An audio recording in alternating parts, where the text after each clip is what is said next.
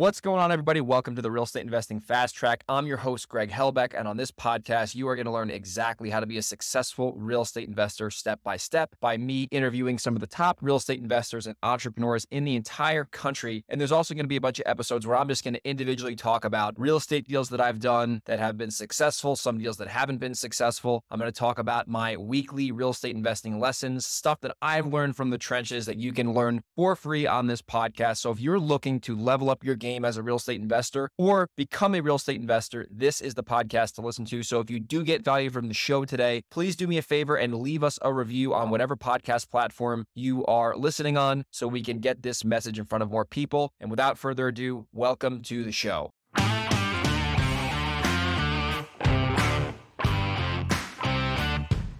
All right, Mr. Lean Lording himself, Jason McDougall, welcome back to the podcast, buddy. I think this is either your second or third time on the show. I think second. It's been a long time, but a few years. A long time. I feel like back when you and I were in our prime in Dallas, it was like pre-COVID and the market was way different. But since we last had this interview, you have really found your niche in owning and managing your own rental properties. And you're actually teaching people how to do that on their own now, which is awesome, which will be the basis of this conversation. So before we get into all the nuts and bolts of that, just give everyone like a 1-minute overview on your career so far, what you've done. Yeah, cool. So I started in real estate in 2016, started out by wholesaling properties and flipping and stuff. And then, I quickly realized like this is very transactional. I need to build passive income so I'm not doing this every day. And then I thought about if I died unexpectedly, what is my wife and kids going to do? Rental portfolio was the path for me. And as I did that, I was broke at the time. So I'm like, I'm not paying anybody to manage these for me because I can't afford to. So I just learned how to self-manage them. And then throughout the years, made a lot of mistakes and found ways to get better and found ways to automate things and continue to keep all that in-house. Fast forward today, we're at 48 properties now that we self-manage all in-house with the help of one virtual assistant. It doesn't take a whole lot of my time each month and things are really efficient. We make sure that we are crossing our T's and dotting our I's all the time and making as much money as we can by managing that portfolio. Yeah, no, that's the way to do it, especially with 48 properties. That's a lot of self-management. So let me ask you this. Before we get into self-management 101, you have 48 properties. If you did not want to do any more transactional deals, can you rely on that rental income or do you still need to do deals in order to live the lifestyle you want to live? Man, I think I have gotten a little too comfortable with that rental income.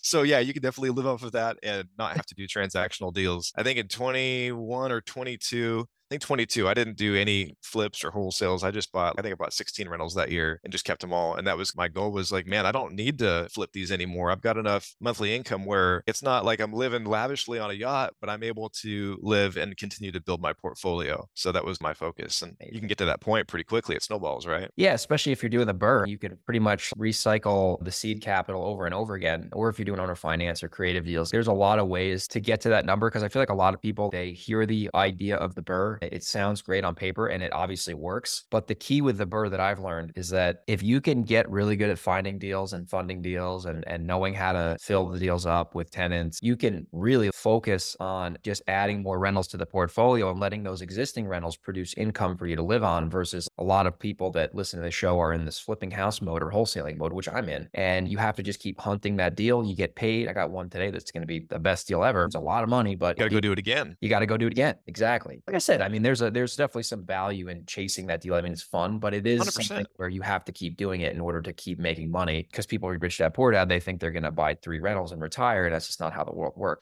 Yeah, I'm with you on that, man. I still flip houses now too. But for the other side of it is like you have to create revenue to maybe do some bigger deals, right? If you want to do commercial or something like that, it's harder to do the BRRRR method without being very creative in the commercial world. It's very transactional. And I think everybody that's flipping needs to find a way to just keep a few of those each year. That's what I tell people. I say, listen, like if you're really good at finding deals, you got to keep at least 1 or 2 properties a year or else you're going to just look back and really be resentful because I always say I've done over 200 deals now. Dude, if I kept 30 of them, I'd be in a much better net worth position than I am today. Still very proud of where I'm at. It's something that I think people need to be aware of it. And if you're aware of it, you'll obviously act on it. But a lot of people just get so blindsided to like wholesale. And there's a point where, you should definitely do 3 or 4 wholesales and save some money up. And then you can put the money in the rentals. But you just get on this hamster wheel and you never have the mentality of owning assets. You're going to look back and you're going to say, man, I wish I kept more of these properties. In the last 3-4 years since we did the show, the values of properties all over the country have just exploded.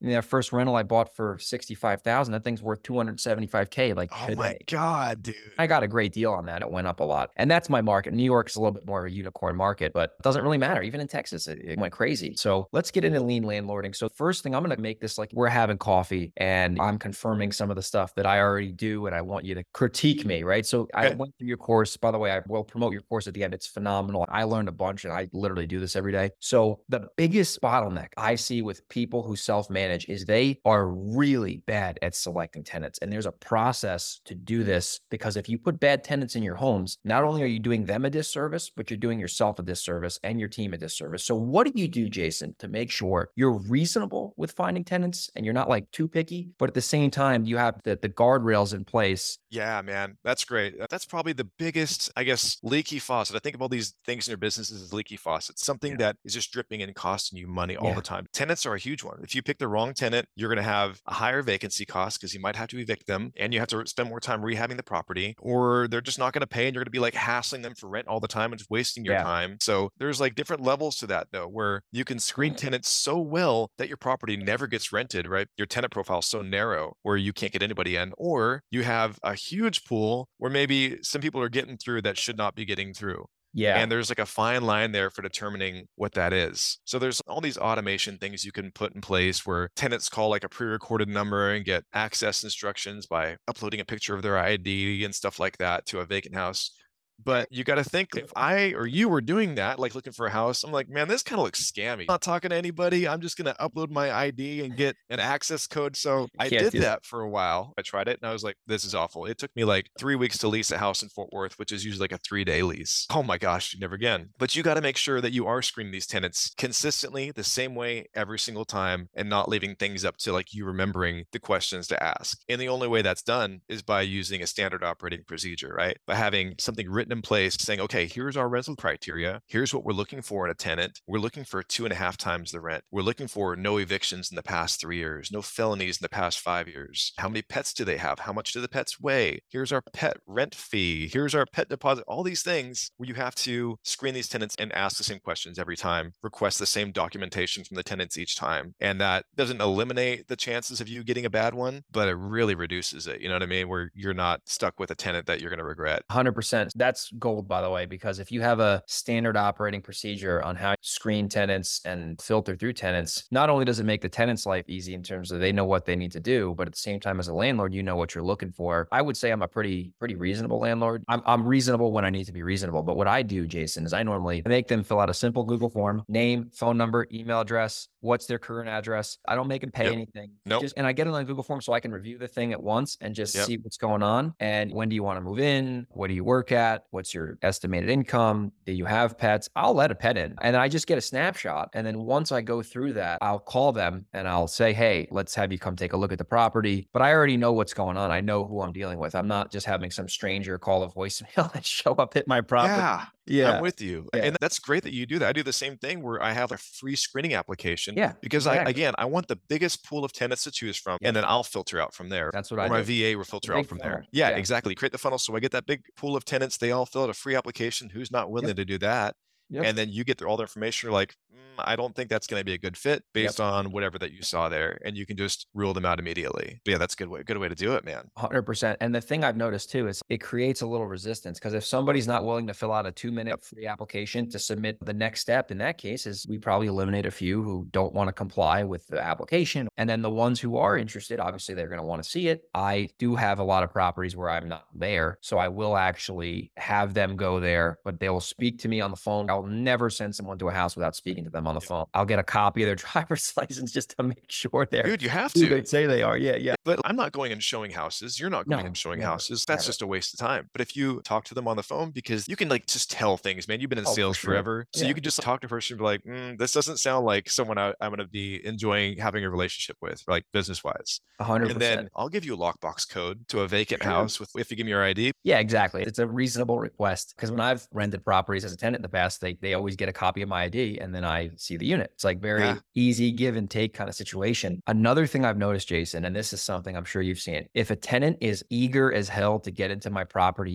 I always Red flag. skeptical. Yeah. I like the Yes. people who actually, oh, I think I could do this in a month. You don't want people who want to get in there right away. No, dude. So there's two kinds of people, right? One of them is we release a lot of stuff through Facebook Marketplace. So I'll Yeah, get like a same. Facebook message and they'll say, "Hey, can I give you a call?" I'm like, "No, you cannot give me a call. You can fill out the free screening application Yeah. first and we go from there." So if someone wants to talk on the phone before doing that, red flag. And number two, if they're like, "I want to move tomorrow," I'm like, "Why do you need to move so quickly? What situation have you gotten yourself into that I'm about to take on by Yep. letting you move into my property?" So Yeah. yeah, that's good, dude. That's really good. If they say they're in a rush, I want to know why they're in a rush. Because maybe Yes. they're actually in a rush and I can make an exception to that. But if they don't fill out the application and then they say they want to move in tomorrow and they want to give me a cash, like physical cash, I'm a little weary of that. At least in my area, it's very hard to do evictions because of the way the laws are. So I'm a Yeah. little bit more careful because I know that if I get somebody into one of my properties, it's not easy to get them out. Even if they just signed a lease and they're a new tenant, it's still going to take you 4 months at least. Jeez, 4 months? Yeah, because it's the courts, they don't take the eviction seriously. So they adjourn a lot of hearings and there's a whole legal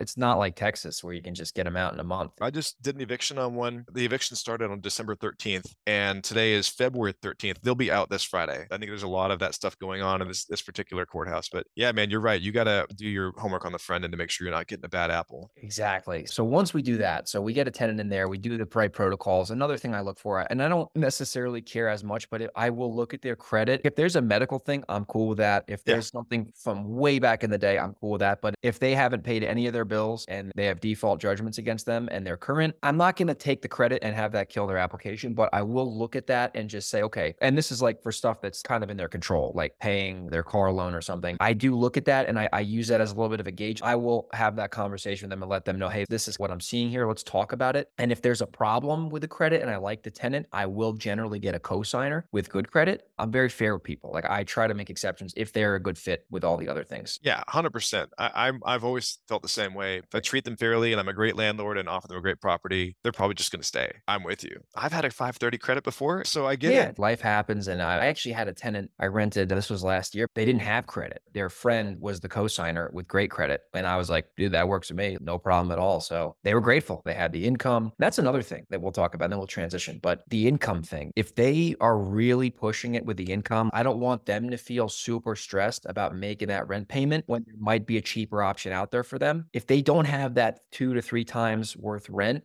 really sets them up to fail, which is what you don't want to have happen to them either. I don't want to see them in a situation where every single penny they're making is going towards my rent for whatever reason. I want them to not have to struggle. Yeah, 100%. Like 2.5 times is my minimum Yep. of what I like to see. And you're right. Like a lot of people are like paycheck to paycheck, but if they're on a focus solely on monthly payments, they're like, I can afford this. I'm like, man, at 2 times the rent, no, you can't. You are going to be moving out in 3 months on your own will because you're like, I just can't afford this Yeah. anymore. And then I'm back on square one with vacancy fee. Exactly. And I found the cosigner to be pretty beneficial. A totally reasonable thing because a lot of landlords are just Yes. so stern with things. I get it, but at the same time, there's always a way to work it out if the tenant's a good fit. The thing with the rentals is I want the tenants to be successful. I don't want to ever evict anybody. I want them to stay there as long as they want. I want to be a good landlord and have a good relationship. And I want to see them succeed by having these protocols in place. So let's actually shift over to another point where people have an issue self-managing. And it's the actual maintenance calls and the process of getting things done to that property that may need to get done. Because a lot of people say they don't like rentals because they don't like getting phone calls at 3 a.m, but I never get phone calls at 3 a.m. because I don't have my business set up to where that would ever happen. That's right. You got to set up right from the front end. You said it Yeah. exactly, dude. You got to have systems in place. You've got rentals in multiple markets. I've got rentals in Yep. multiple markets, and I've built vendor relationships in multiple markets, and we load those into our property management software. So a virtual assistant gets the maintenance request. So all tenants have to submit the maintenance request through their resident portal in our management software. That's the only way we take them. You get everything in there. So when that comes through, my virtual assistant will take that task and she'll see, okay, this property is in Fort Worth. So she'll go to our property management software and see, okay, for DFW plumbers, here's my choice of 3 different vendors that we've already established relationships with. And these vendors already have electronic payments set up through our platform. She'll dispatch the call to the maintenance person through a text message, give them the contact information for the tenant, and that vendor will schedule the maintenance request or the repair. We get an invoice back from the vendor when it's completed, and my virtual assistant will pay that invoice through our software to the vendor. And I'm like out of it completely if it's under $500. If it's over 500, it's got to come to me for approval. But under 500, I don't even see them, man. It just gets done. Yeah. It just shows up as a line item. Yeah, exactly. And again, a standard operating procedure for maintenance requests. What happens? When do we determine if it's customer abuse and we need to bill the tenant for that? When do we determine if it's a warranty issue and the vendor should cover that under warranty, like for recurring repairs? So all those things are established where for you and me to do that, our time is better spent finding deals. That's exactly correct. And the thing with the standard procedure is when you're dealing with maintenance requests, you never want he said, she said telephone calls. It's always got to be in writing, whether it's Yeah. a message, an email, or an online portal submission.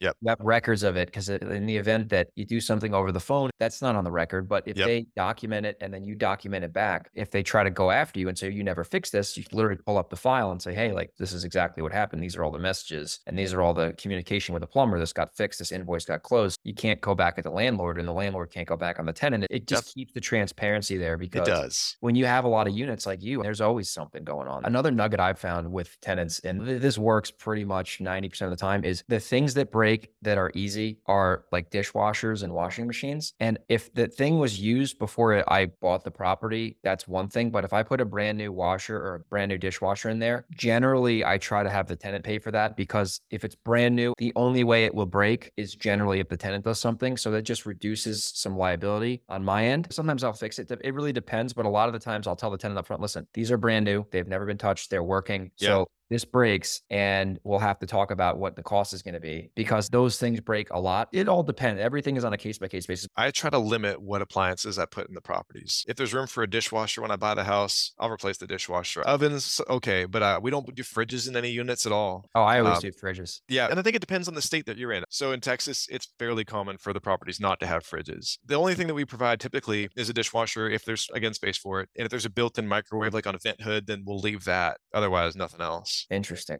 You can have checks and balances in place too. They walk the unit before. Like the plumbing stuff, that is 100% real. But with some kind of odds and ends, let's talk about this and see what really happened before we decide how to go about it. Because some tenants will abuse that property because it isn't theirs. And I get it. But at the same time, if you can do a good job up front screening tenants and getting the right people in there who appreciate the property, you're going to minimize your maintenance calls. My tenants don't call me that often because there's really nothing to be called because these properties are all in really good shape. And if it's something that's really a problem, of course, fix it. But a lot of the good tenants don't really call you that often because they know, hey, I was delivered a great property. I'm going to take good care of it. And if they're taking good care of the property, you're obviously going to have less chances of them calling you for something. If you're screening for good tenants and you have good tenants, there's two types of tenants that don't call you though, right? There's like the great tenants that don't call you and the house is immaculate. And then there's the tenants that don't call you and you haven't been to the property in 5 years and you go and you're like, it's a roach infested hoarder house. Yeah, I've had that happen. I have one right now like that, but it is what it happens, man. We do semi-annual maintenance inspections just to prevent that very thing from happening. Look at the property. Are you taking reasonably good care of it? If you are, you can stay. If not, I'm not renewing your lease and we're going to terminate the lease. So 100%. You got to maintain your asset. So we covered the operations of the property, maintenance calls. We covered screening tenants. Now let's get into the whole move out process. Like when you have a tenant who communicates to you, they do not want to renew their lease. How do you handle the process to them move out and then also have them hopefully keep their security? Because I love giving security deposits back. Me too. Love it. It's not my money. It's theirs. I want them to have their money back. So what is your process internally for doing that? So I put in the lease that we have to have 60 days notice. If someone gives me 30 days notice, I'll probably take it and be fine with that. Yeah, me too. But I try to get 60 days notice just to prepare things on my end. So I got one today. Someone said they're moving out in 60 days. I already have pictures from when I leased that property originally. And so I will pre-lease that property when we're 30 days out. I'll put it on all the marketing websites and try to lease that property out. So when they move out, I can have a minimal make ready and move somebody in within a few days to a week later. So a few things have to happen. When they give that 60-day notice, we go do an inspection of the property and we have a checklist that we go through to see what's going to need to be done during the make ready. So that way, whenever the tenant does move out, we've already got an idea of exactly what needs to be done. We've got a contractor or a handyman already scheduled and lined up to go in there the day the tenant moves out to perform the repairs. And then hopefully we have a good handful of potential applicants that want to see that property as soon as the make ready is completed because we've been pre-leasing it for 30 or 60 days. We'll put a sign on the yard and I tell the tenant like, hey, I'm putting the sign on the yard. I'm putting it up for lease. If people are driving by and looking out the window, that's what's going on. You got to try to reduce your vacancy cost. That's the biggest killer, man, is the vacancy cost. Yep. That's what smokes people, man. And that's a great process you have. You want to pre-fill up. You can spend a couple days fixing it. They move in and give you the security deposit and then you give their old security deposit back. They can use that for their next rental because 100%. Yeah. And I see a lot of people too with market pricing. They try to shoot for the moon with rent and it's like, you're going to spend way more money and lose more money trying to get some unicorn rent number when you just Yep. go market rent or slightly under. 100%. People are going to be flocking to your door. That's right, dude. Exactly. Or even 1 month to fill it. If you're $100 high on the rent and your extra vacancy is 4 extra weeks, that's going to kill your entire plan for getting that extra $100. So price it accordingly to the market. And then you hit it on pets earlier. Everybody has pets. That's like an extension of their family. So if someone said you can't bring your dog, I'm like, all right, I'm just going to go somewhere else. Yeah, it's crazy. It doesn't bother me as long as I know the pet's in there. And the only thing with pets that I get a little concerned about is if the pet bites somebody and then it's at your property, but you can get renter's insurance, which everyone has to have, obviously. Yep, that's You know, mandatory. and that it is what it is, out of your control. You just do your best, right? I think if landlords are not going to rent people with pets, they're going to be waiting a long time to get good customers in their door because every other person in America has a pet and they should. Right? Absolutely. If you do the right types of rehab to your properties, i.e. no carpet, doesn't matter. Yeah. It's not a big deal. Yes, it doesn't bother me. We do glue down vinyl plank flooring. Yeah. And that way, if like it gets destroyed, you peel up a couple planks. But usually most people that are pet owners are responsible and an issue. Exactly. So Jason, you made a whole training program on this. You spent a lot of time. I went through it. It's a great course. So who would be the number one person that would benefit from this? And what else do you cover in that course that they could definitely check out? So I think the people that would benefit would be, even if they have one rental property, as long as they're interested in growing their portfolio and adding more rental properties, I would start with one. All these systems in place with one property, because if you get to 2 and you're self-managing, and then you get to 10, that's a lot.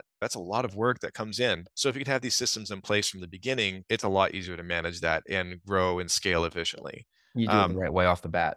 Yeah, man, have the right processes in place and learn from the mistakes that I've made where I've screwed up a lot of stuff. And I was like, let's put a system in place for that. Let's automate this. Let's figure out a better way to do things to remove some bottlenecks and create some efficiencies. And you go into super detail in that course, dude. I couldn't believe the amount of detail you go into with every single step because you are a very systems oriented person. I've known you for years now. If someone just follows that blueprint, they could handle as many properties as their heart desires. You could manage 100 by yourself with a VA. It wouldn't be a problem with this. But No. a lot of that stuff is very in the weeds and very detailed. But I feel if somebody got into that and they pulled out a few nuggets here and there and just implemented things slowly over the course of several months, then after a year, you'd be like, my shit's pretty automated and it's running pretty smooth. I've got all these processes in place. I got a VA that's handling the day-to-day stuff and you're out of it. You know what I mean? For the most part. 100%. And I'll tell you what, your course is a lot cheaper than paying a property manager for the rest of your life. Hell yeah. Even for a year. A property manager is more than $1,000. It's 10% of the rent per month. Plus, usually they charge you a 1 month's rent to lease a property up, right? Yep, exactly. So Jason, if people wanted to check this course out, what is the best way for them? You're going to have a unique link for people to sign up for the program. You can add that to your show notes. They can also visit leanlandlording.com and enter coupon code Greg, and that'll give them $100 off to sign up for Lean Landlording. Perfect. So we'll put the link in the description here. And then if they wanted to just check it out and get the coupon code leanlandlording.com, put in the coupon code Greg for the special deal. And Jason, if people want to connect with you, what is the best way for them to reach you? Yeah, Facebook's the best way. Send me a message on Facebook, Jason McDougall, and I'd be happy to chat about this stuff. We've also got a Lean Landlording Mastermind private group on Facebook. Where, man, there's some really smart people that are talking about some stuff in there, which I love and I'm learning from. So I benefit from this stuff too, right? A rising tide lifts all ships, my friend. Yeah, dude, I love that. That's right. Jason, thanks so much for jumping on the podcast today. I'm sure some people are definitely checking out that course after they hear this, and I will catch you on the next one. Awesome. Thanks for having me on, Greg. I appreciate it.